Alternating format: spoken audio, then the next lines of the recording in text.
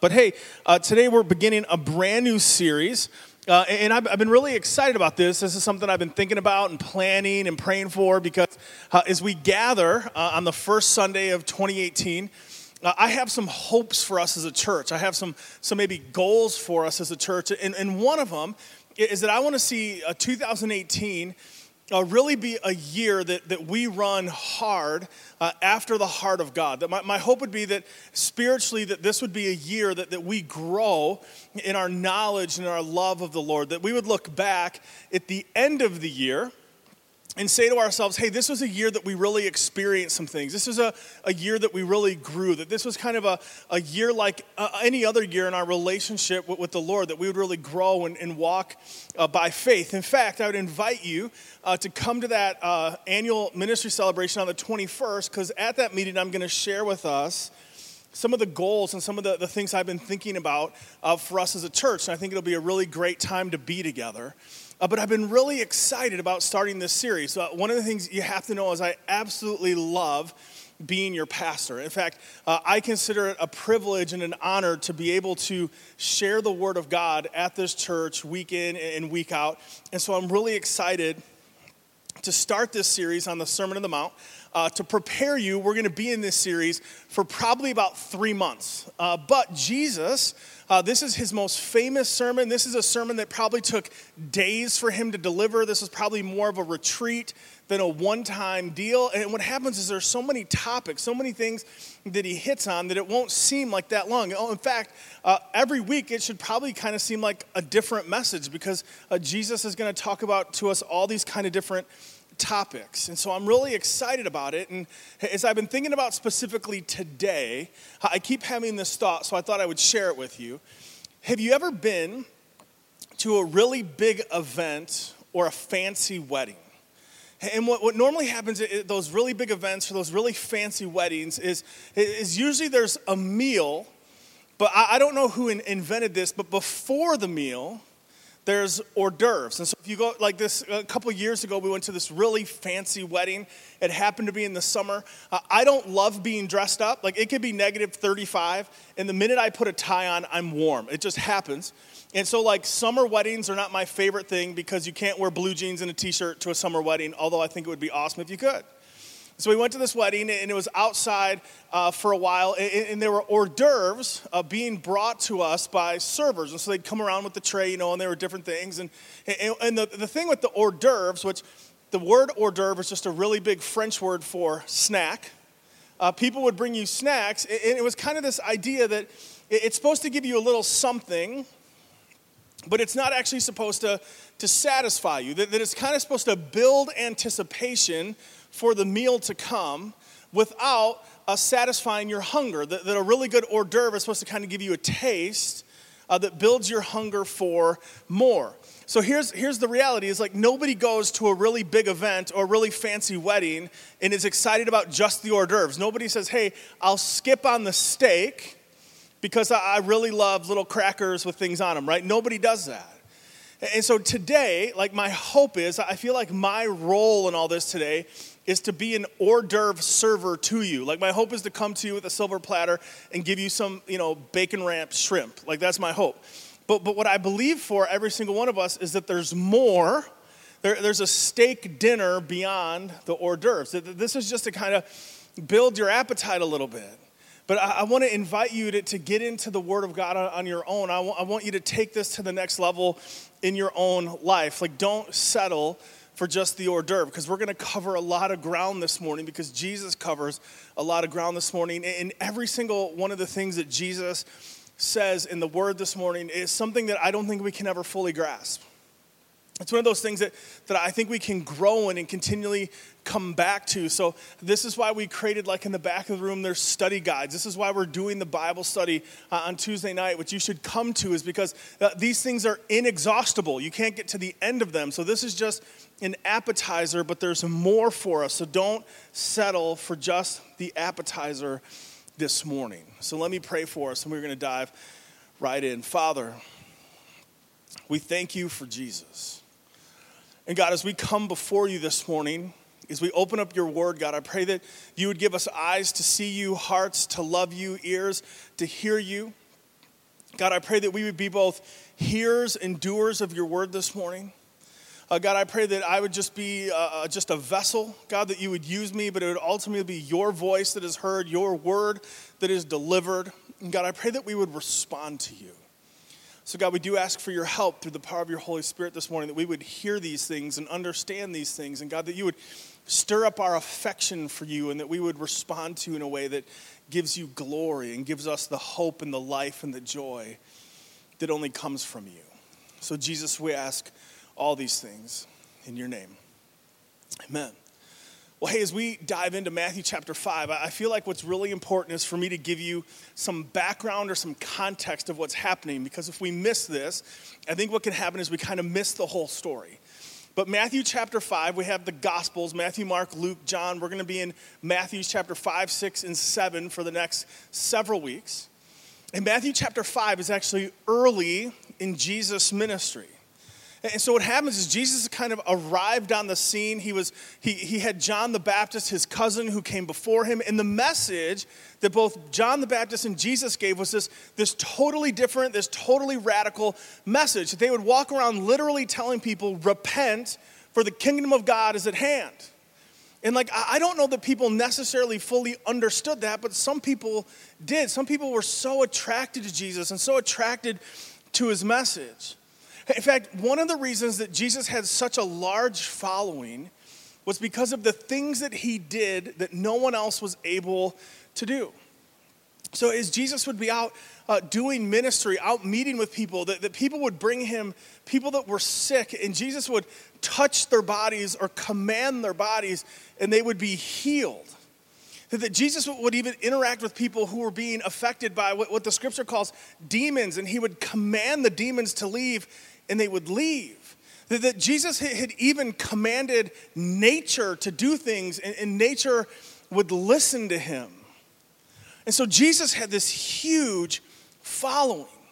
Like everybody kind of wanted to know, who is this guy, and what is he all about, and what can he do? So wherever Jesus went, crowds followed him. And people would bring their sick friends. People would bring their neighbors. Hey, we got to go see who this Jesus guy is, because he was unlike anyone who ever walked the face of the earth.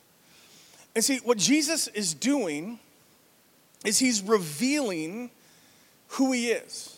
Like Jesus is being very intentional, showing people his authority, showing people his sovereignty, showing people his power. And it's all strategic. That Jesus is revealing himself as the Messiah. Jesus is revealing himself as God in the flesh. So he shows them his compassion. He shows them his power. He shows them his sovereignty. And he shows him his authority. And see, people are so attracted to Jesus because he's doing things that no one else has ever done. He commands nature to do things, and nature listens. Jesus commands sickness to leave, and it leaves. Jesus commands bodies to heal, and they heal. He commands demons, and they listen. In fact, Jesus approaches fishermen and says, hey, leave your family business and follow me. And they do. That Jesus has authority that is unheard of and unseen. In fact, Jesus begins teaching. And even in his teaching, he has this authority because he'll say, you have heard it said. And then he flips the script and he says, but I say to you. In fact, in Matthew chapter 7, verses 28 and 29, at the end of the Sermon on the Mount, this is what it says the people thought about Jesus. It says that when Jesus finished these sayings, the crowds were astonished at his teaching, for he was teaching them as one who had authority and not as their scribes. That Jesus was saying in his teachings and the things that they were doing, they're going, it's like so audacious, the things that he claims, but it's really weird because he has the authority to do them. And so as we get to Matthew chapter 5, here's the question that everybody's asking, and I think it's the same question that we're invited to wrestle with. I think it's the most important question we can ever ask, and it's this: who is Jesus? Who is Jesus?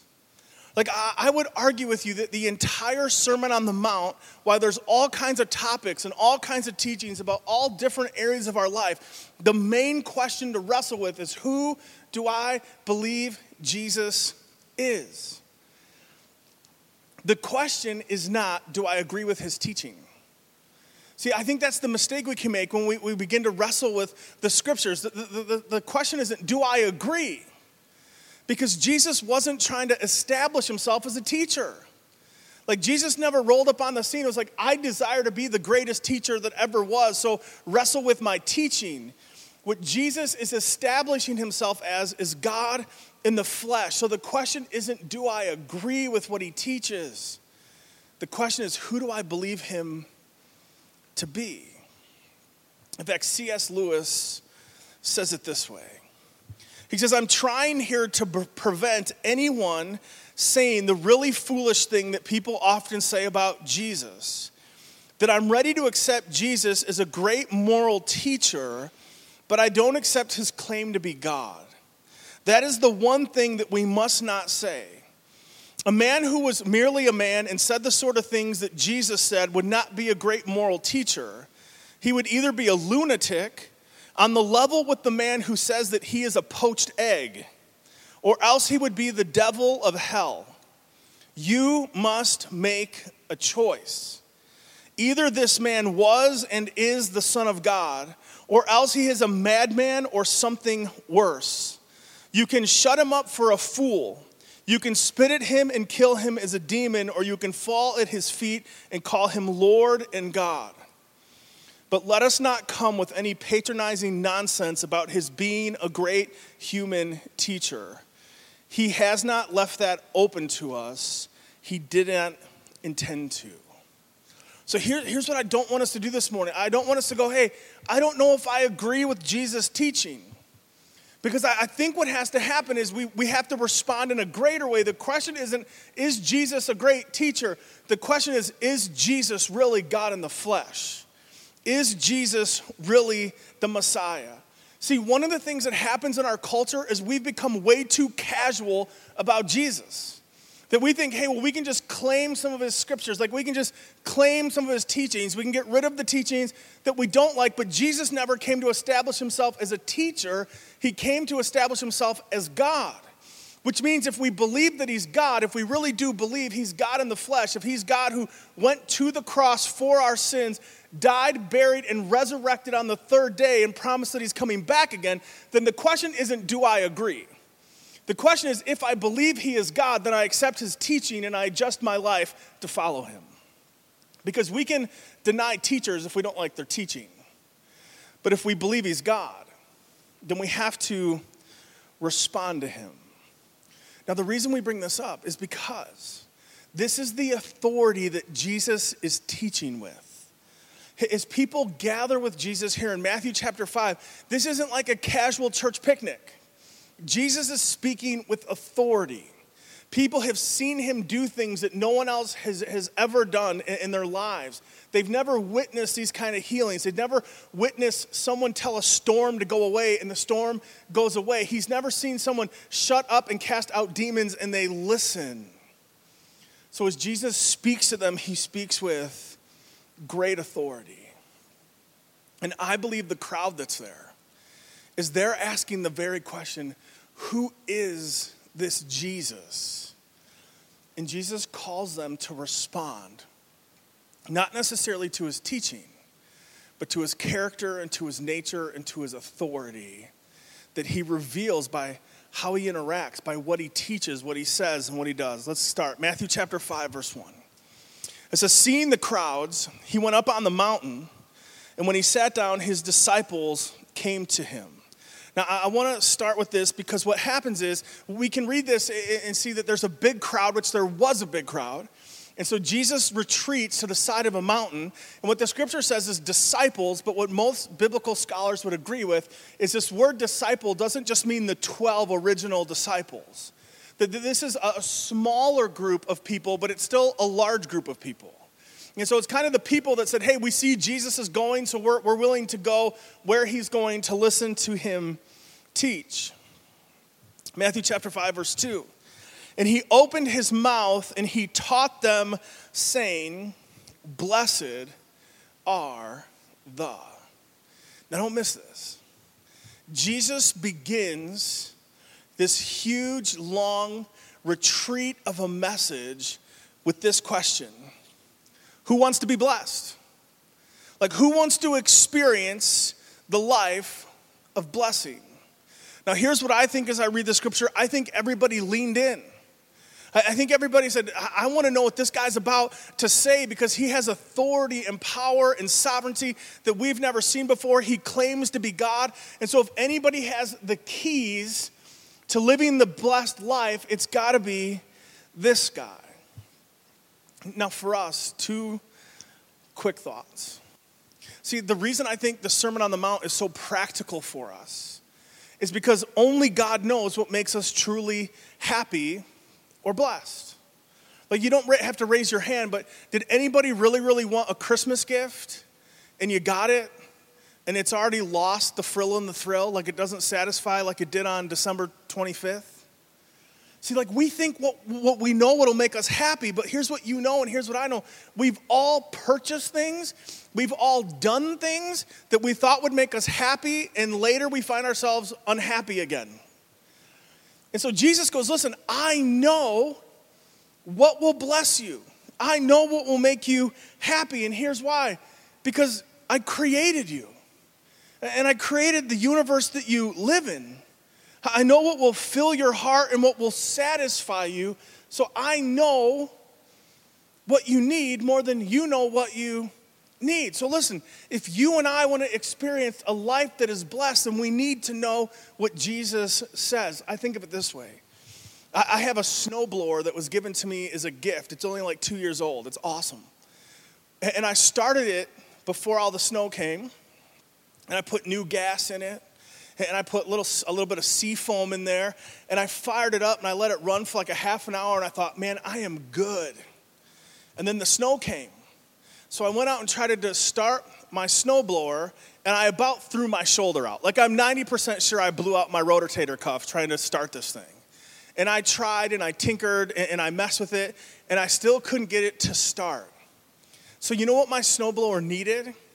It needed someone who understood how it worked and how it was designed more than I understood how it was designed. So I took it to a place in town, and they called me, and they said, yeah, we got it running, it's fixed. And I said, what was wrong with it? They said, there was just a little bit of fuzz in the carburetor. And I'm like, a little bit of fuzz in the carburetor? That's not something I knew how to deal with. I didn't know you could get fuzz in your carburetor, but I did it. And all I'm trying to say is I think we have to lean into the teachings of Jesus, because he probably knows more than you and I know what it takes for us to be blessed. It's even more important than that. Jesus is about to deliver 8 characteristics. Jesus is about to give us 8 attitudes. Some people have defined them as the beautiful attitudes, the Beatitudes. And the reason they're so important is because this is not 8 steps to becoming happy. Rather, what Jesus is defining for us is what he expects of, how he defines a Christ follower.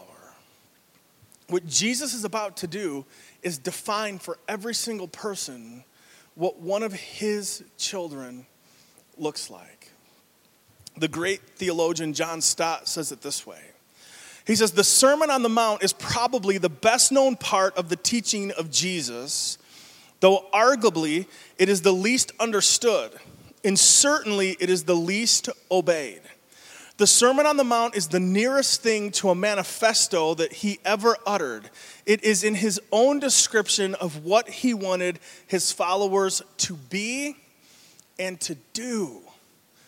So if you consider yourself a Christian, if you've been saved by Jesus, if you're a disciple, these are important teachings for us, because Jesus tells us exactly how he characterizes us, exactly how a disciple's made, or what a Christ follower truly looks like.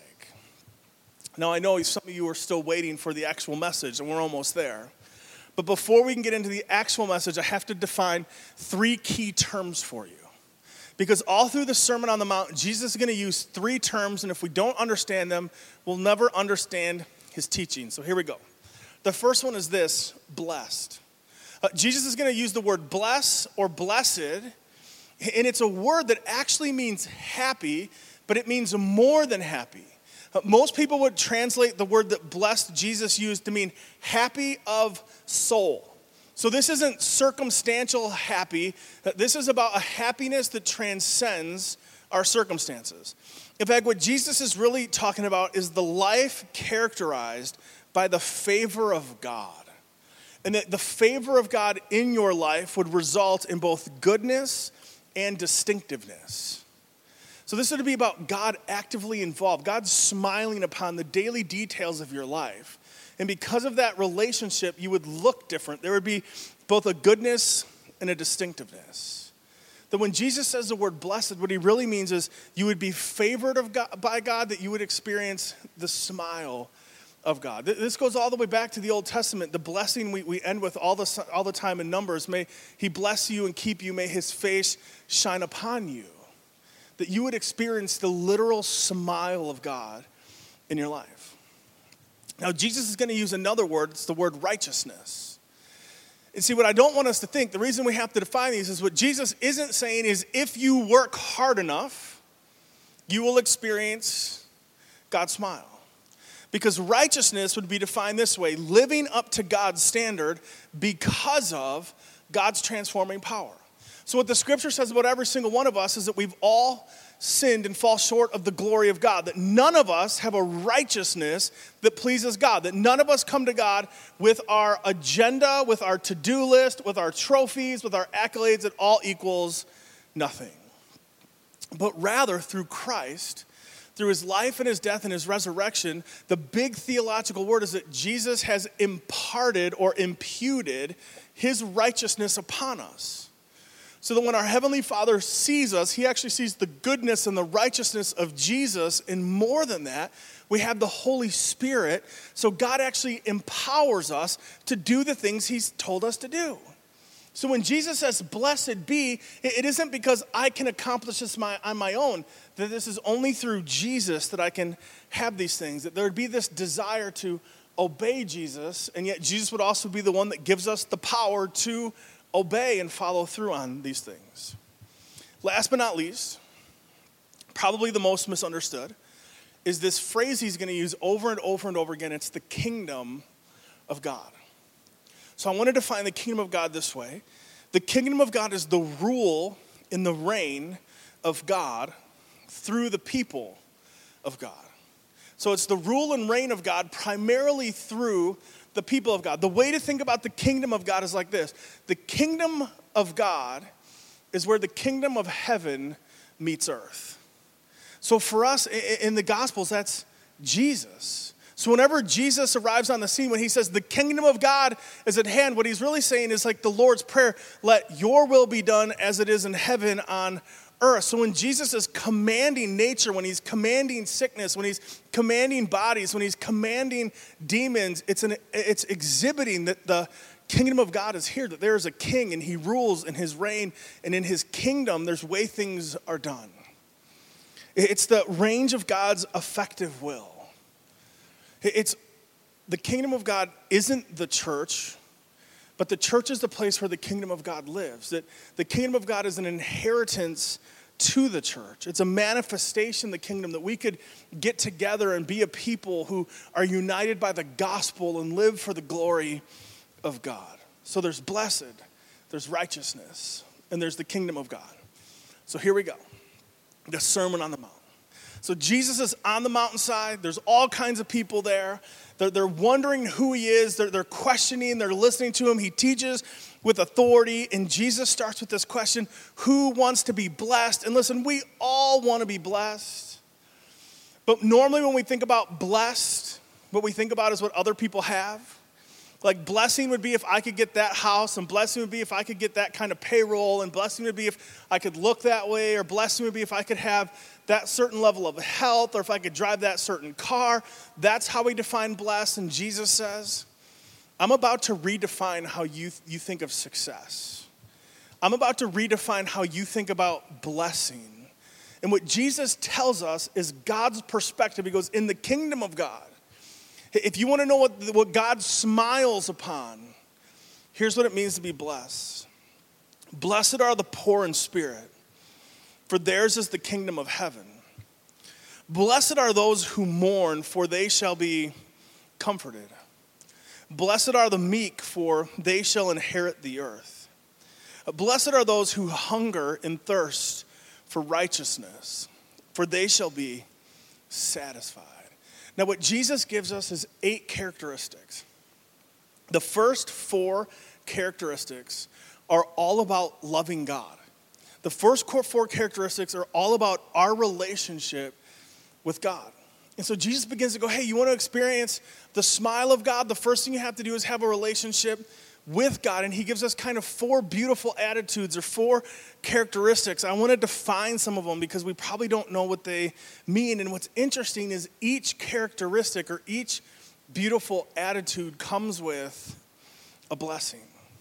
Now, I would also point this out to you because we don't necessarily have this in English, but this portion of the Bible is written in Greek. And so every time you see that phrase, for theirs is the kingdom, or for theirs is, what that word theirs means is this: it's theirs and theirs alone. It's exclusive. It means it's theirs, but only theirs. That this blessing doesn't exist anywhere else on the face of the planet. There's no other way to achieve it. It's theirs and theirs alone. So Jesus says, blessed are the poor in spirit. Well, what does that mean? Poor of spirit literally means to have an emptiness of spirit.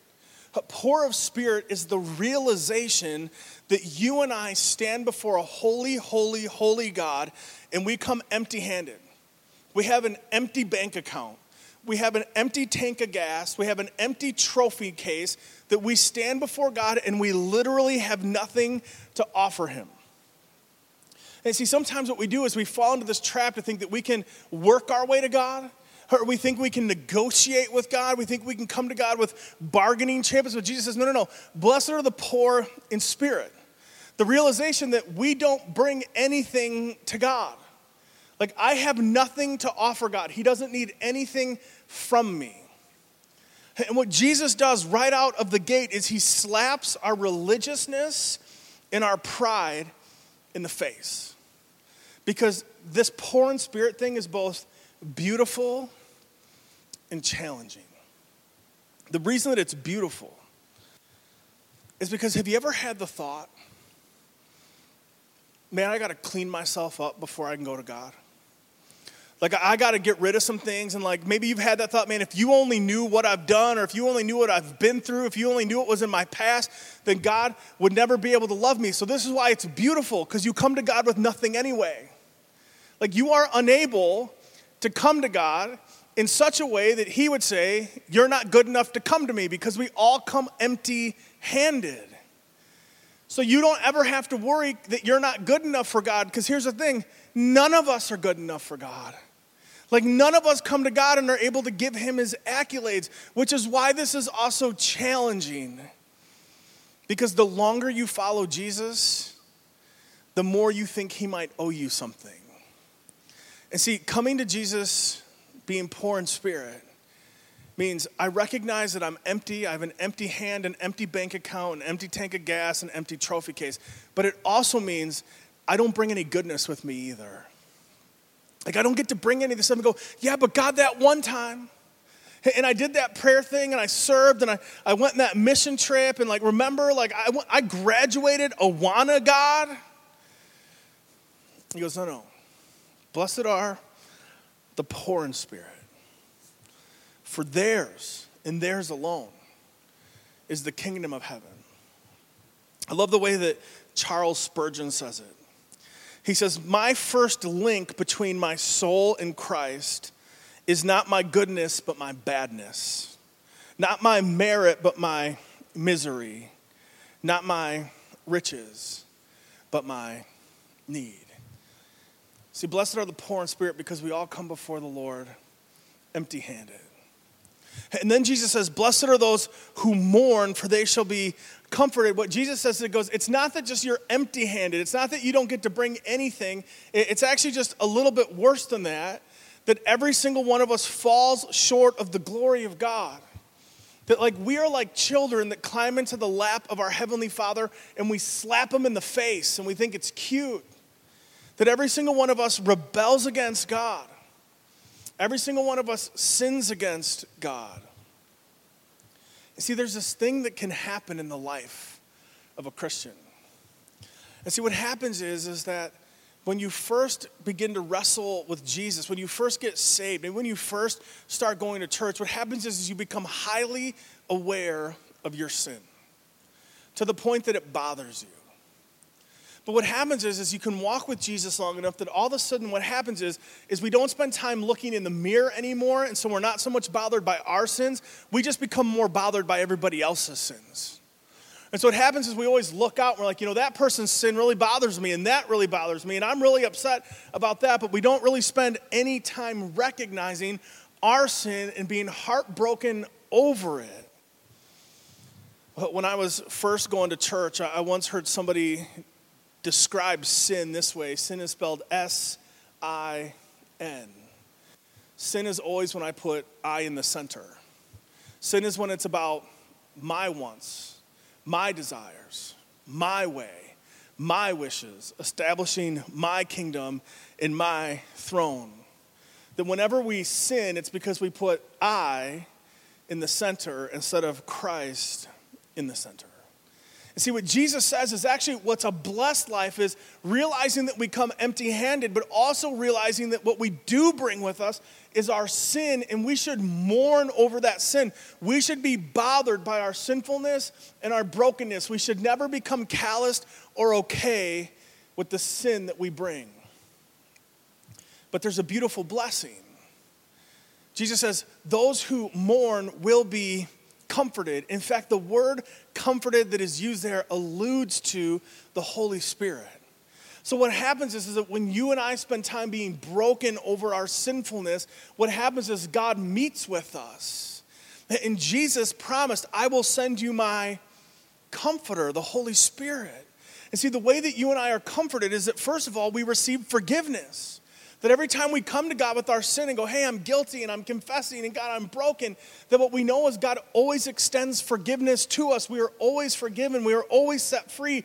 The chains are always broken. We are always made new. See, the goal of our lives isn't to become 2.0 or a better version of ourselves. What we need is a new nature, a new heart, a new character, a new life that is given to us only through Jesus. See, the other way we're comforted is through relationship. You know what happens every time you go to Jesus with your brokenness? You know what happens every time you go to God with your sinfulness? Not only does he forgive you, but he calls you his son or his daughter. That God always gives you more of himself. So when we wrestle with our sinfulness, when we go to God in mourning, what we always get is more of God, so that we're comforted. And see, what happens is I think what Jesus is doing is he's kind of building characteristics. And so he says, listen, if you're poor in spirit, then you should also mourn from time to time over your sinfulness. And see, when you're poor in spirit and when you're mourning over your sinfulness, you know what is a result in our lives? Meekness. Jesus says, blessed are the meek. Now, we don't really understand this because this isn't a word that we use very often. In fact, just the very word meek means gentle, humble, considerate, courteous, and compassionate. In fact, for the first listeners of Jesus, there on the mountain, when Jesus says, blessed are the meek, what they instantly hear is Psalm 37. Because what Jesus is saying in Matthew 5 is exactly what David says in Psalm 37. In Psalm 37:11, David says this, but the meek shall inherit the land and delight themselves in abundant peace. So they go, oh, we know what he's talking about. He's talking about when God had promised the nation of Israel the promised land, but there's wicked people in the promised land. And so what did God tell his people? To be meek, to be patient, to trust in the Lord, to wait on him, to be obedient. And what was the promise? You will inherit the land that I have given to you. David says in Psalm 37, verse 21, the wicked borrows, but he does not pay back. But the righteous is generous and gives, for those blessed by the Lord shall inherit the land, but those cursed by him shall be cut off.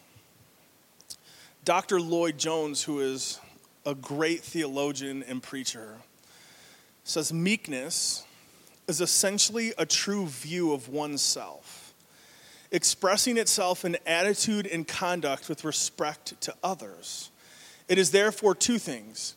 It is my attitude towards myself, and it is an expression of that relationship to others. That meekness is kind of this idea of going, hey, I am amazed that God can think of me the way he thinks of me. And because God has given me grace and given me mercy and given me compassion, I'm going to give you those same things. Like, listen, I don't live for my kingdom. I don't live for me to be first. I live for him to be first. And because I live for his glory, I can treat you differently than if I was living for me and for my glory. And then Jesus goes on to say, and blessed are those who hunger and thirst for righteousness, for they shall be satisfied. But what Jesus is talking about here is, what is our pursuit, or what is our desire? Like when Jesus says, blessed are those who hunger and thirst for righteousness, this is not a casual, hey, it's late at night and I could go for a snack hunger. But what Jesus is talking about is what I would define as hangry, okay? When you're both hungry and angry. Like when you're so hungry, you're stuffing traffic in your car, and you consider sticking your hand between the seats to see if you can find any snacks in there. Like praying for a clean gummy bear or something. That kind of hungry. Like so hungry that you would be willing to knock somebody over on your way to the fridge, hungry. He says, blessed are those who hunger and thirst for righteousness. The way that David says it in Psalm 63:1 is like this. He says, "O God, you are my God, and earnestly I seek you. My soul thirsts for you. My flesh faints for you. As in a dry and weary land, there is no water." David says his thirst for Jesus is like when your mouth is dry and you can't get any moisture in there. You know what I'm talking about? When you're so thirsty because you're actually famished. David goes, that's my desire. I so yearn for the Lord. Let me ask you, church, when's the last time you yearned for the Lord? Like, when was the last time that your heart's cry was, give me Jesus or give me death? Like, when have you had that yearn to be like, listen, God, what I need is you. What I need is for you to show up. I need your presence in my life. I need your presence in my marriage. I need your presence in the life of my children. I need your presence in my workplace. I need your presence in my neighborhood. I need your presence in my county. I need your presence in my nation. When have we yearned for God? Because don't miss the promise. Blessed are those who hunger and thirst for righteousness, for they shall be satisfied. Let me ask you this. How different would your life look if you were actually satisfied? How different we would be. And I love kind of the language and the image that Jesus uses. I don't know about for you, but this is kind of what I get to. Is I think what Jesus is talking about is a hunger and a satisfaction that is kind of like Chinese food. Because you can have really great Chinese food, but Chinese food doesn't stay with you very long. So like you can eat Chinese food and still be hungry for more. I think that's why there's Chinese buffets. Is because they know you can eat a ton of it, and if you wait a while, you can get some more in because it doesn't stay with. That's why there's not steak buffets. Because they know one big steak and you're done. But Chinese food has this kind of, yeah, I'm satisfied, but I think I can get another egg roll in a minute.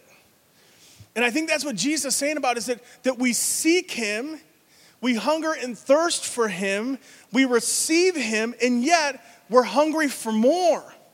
We're like, Jesus, I need you. And now that I have you, you know what I want? I want some more.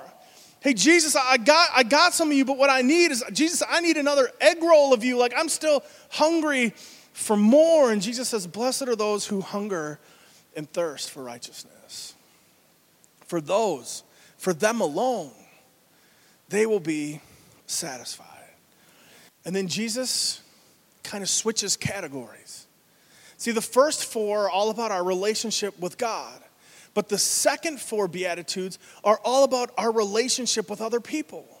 Like it's as though Jesus in his teaching is like, oh, by the way, you want to know what the most important command is? Love God and love people. In fact, the manifesto I'm going to give you, the characteristics I'm going to define you by, you know how they're broken down? Two categories, love God and love people. He says this, Matthew chapter 5, verse 7. Blessed are the merciful, for they shall receive mercy. Blessed are the pure in heart, for they shall receive God. Blessed are the peacemakers, for they shall be called sons of God. Blessed are those who are persecuted for righteousness' sake, for theirs is the kingdom of God. Blessed are you when others revile you and persecute you and utter all kinds of evil against you falsely on my account. Rejoice and be glad, for your reward is great in heaven, for so they persecuted the prophets who were before you. So what does he mean? Jesus says, blessed are the merciful, for they shall receive mercy. The word mercy literally means those who show compassion and forgiveness to others. Think of it this way. There are people in your life who drive you nuts. There are people in your life that know how to get under your skin. They frustrate you, they annoy you, they make you angry. In fact, if you're being totally honest, there's some of you here that hope heaven is a really big place because there's people that you don't want to bump into there. And what Jesus says is that our hearts should be ones of mercy. That we go, man, you drive me bonkers. But because God has shown me mercy, I can show you mercy. Because God has shown me compassion, I can show you compassion. Now, we don't have a ton of time for this, but every single family that I've ever met has their own unique style of family rules. So like in my family as a kid, like one of our rules was when you came in the door, you had to take your shoes off. You didn't go any further in the house with your shoes on. But then I would go to my friend's house who that wasn't their family rule. And like I'd be the guy like taking their shoes off and people like, oh no, don't worry about it. I'm like, if my mom sees me in your house with my shoes on, she will kill me. So I'm gonna take my shoes off. Like one of our family rules was like no one could be on the phone past 10 o'clock ever. I don't know how that rule started, but it was a rule. Like some of you don't maybe remember this, but there was a time when a phone hung on the wall and it had a really long cord on it so you could walk. And my mom would take the phone off the hook at night because no one was allowed to call it. Like there could be a national disaster, but you could not get a hold of our house past 10 o'clock because the phone was off the hook on the floor and it'd be like, which meant no calls coming in and no calls going out. And see, what Jesus says is, blessed are the merciful. Blessed are those who show grace, mercy, compassion, and forgiveness. And you know why they're called sons of God? It's because it actually reflects that we're his children. That what happens is as we interact with his grace and his mercy and his compassion, we're able to give it to other people. That when we exhibit the attitude of mercy, it's a reality that Christ is working in me. And then Jesus says, blessed are the pure in heart, for they shall see God. A lot of people misinterpret this to mean, blessed are the perfect in heart. But that's not what Jesus is saying. Because if Jesus was saying, blessed are the perfect in heart, we'd all be disqualified. Like everybody just come off the mountain, like that was great, but I can't do that. Jesus isn't saying the perfect in heart. When he says pure in heart, it's about a singleness or a devotion. Now you might say, well, hey, Pastor, you told me that the first four were about my relationship with God and my second four were about my relationship with other people. How in the world is this about other people? It's because you and I tend to seek the approval of man more than we seek the approval of God. So he says, blessed are the pure in heart. Blessed are those who live for one. Blessed are those who seek the audience of God. Blessed are those that seek the smile of God. Blessed are those who only live for the glory of one God. Which means, if we take this seriously, it means I don't have to worry about what you think about me. Which means if I don't have to worry what you think about me, and if you don't have to worry about what I think about you, you know what I can be? I can be real. I can be real about my brokenness. I can be real about my struggles. I can be real about my weaknesses. I can be real about what I'm going through because I don't live for your approval anyway. I live for the approval of Jesus. And see, it means that I can come to church and say, hey, I am not okay. That church should always be a place where it's okay to not be okay because we're all a little bit jacked up anyway. And that church should be a place where we can come and say, I'm broken, I'm beat up, I'm messed up, I'm limping along, and all I need is Jesus. And we would link arms and say, I'm with you. Let's go after Jesus together. That the church is supposed to be a group of hurting, broken, messed up people who are just going after Jesus together. And if I'm pure in heart, it means I don't live for your glory. And if you're pure in heart, it means you don't live for my glory. It means what we really care about is God and the things that he cares about. We're almost done. Number 7, blessed are the peacemakers, for they shall be called the sons of God. Now this one is interesting because what most people see when they read this one is they think, blessed are the pacifists. Blessed are those who never start an argument. Blessed are those who never enter any kind of conflict. But that's not what Jesus is actually saying. What Jesus is saying is that a peacemaker is someone who goes out of their way to produce peace when there is no peace. In fact, usually in a world of sinful people where there's conflict, the only way to get to peace is usually to have a little bit of war to get there.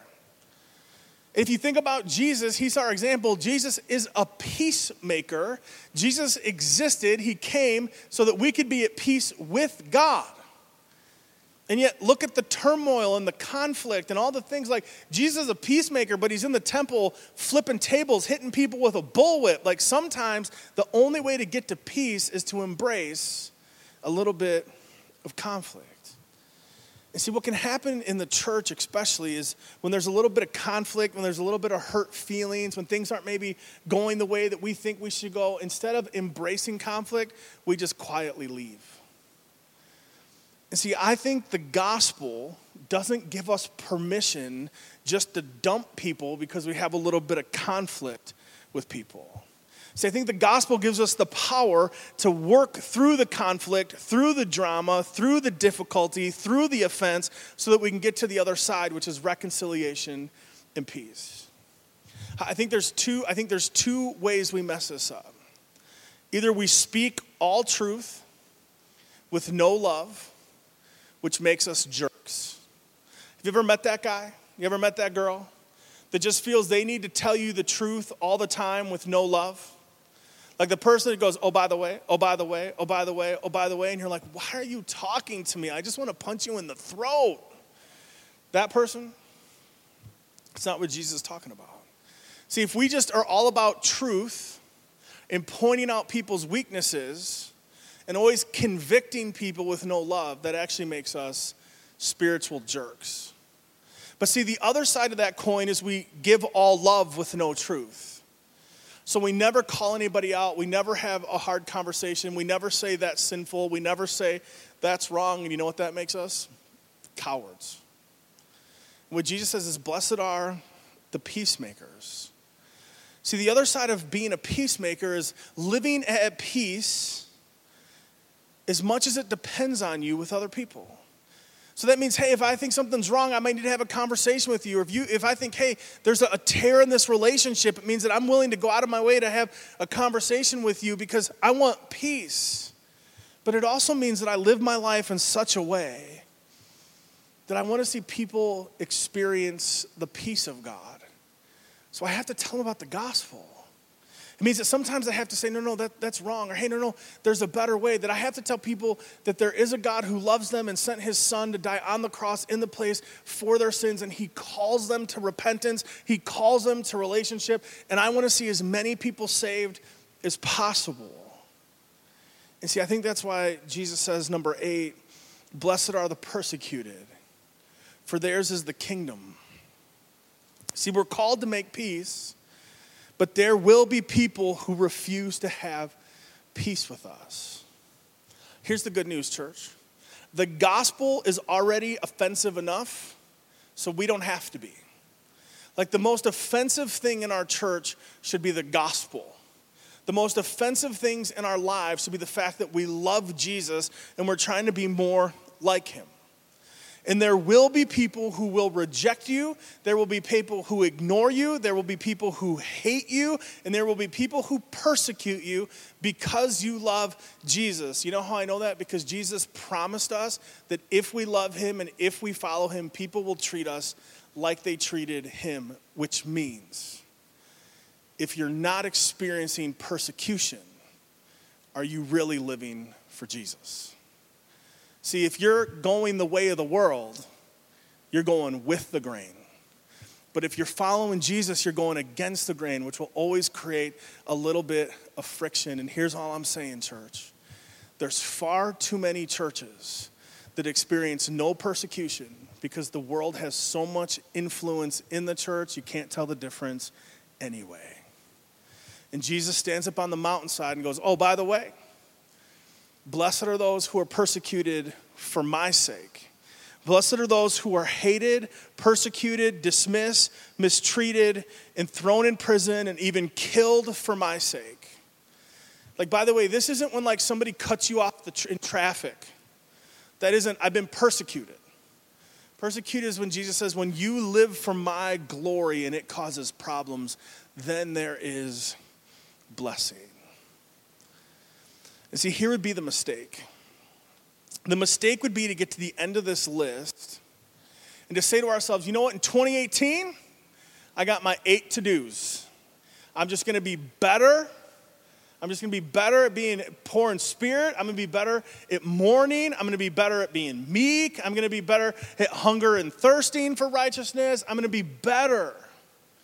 Like Jesus isn't giving us an invitation of things to do.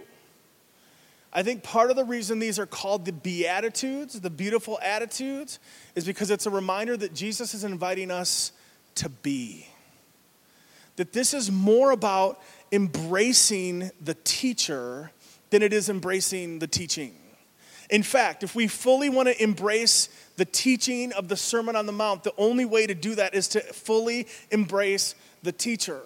What I'm saying is the only way to be more poor in spirit, the only way to have more mourning, the only way to experience these blessedness is through Jesus, through his life, through his death, and through his resurrection. I can't do it, and you can't do it on our own, and it would be a mistake to try.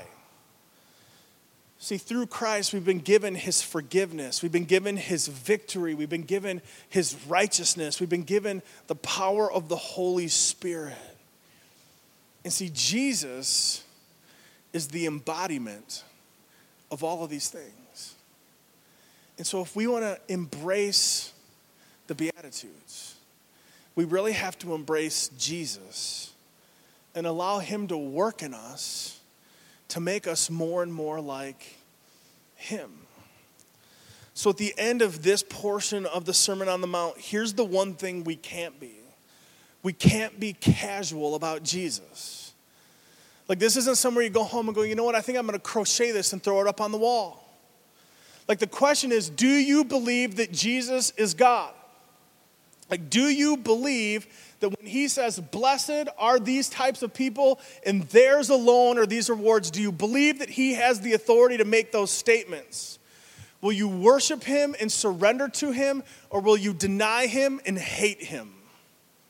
Because the invitation is an invitation to a relationship with a Savior who loves you and wants what's best for you, and God's best for you is always found in his presence.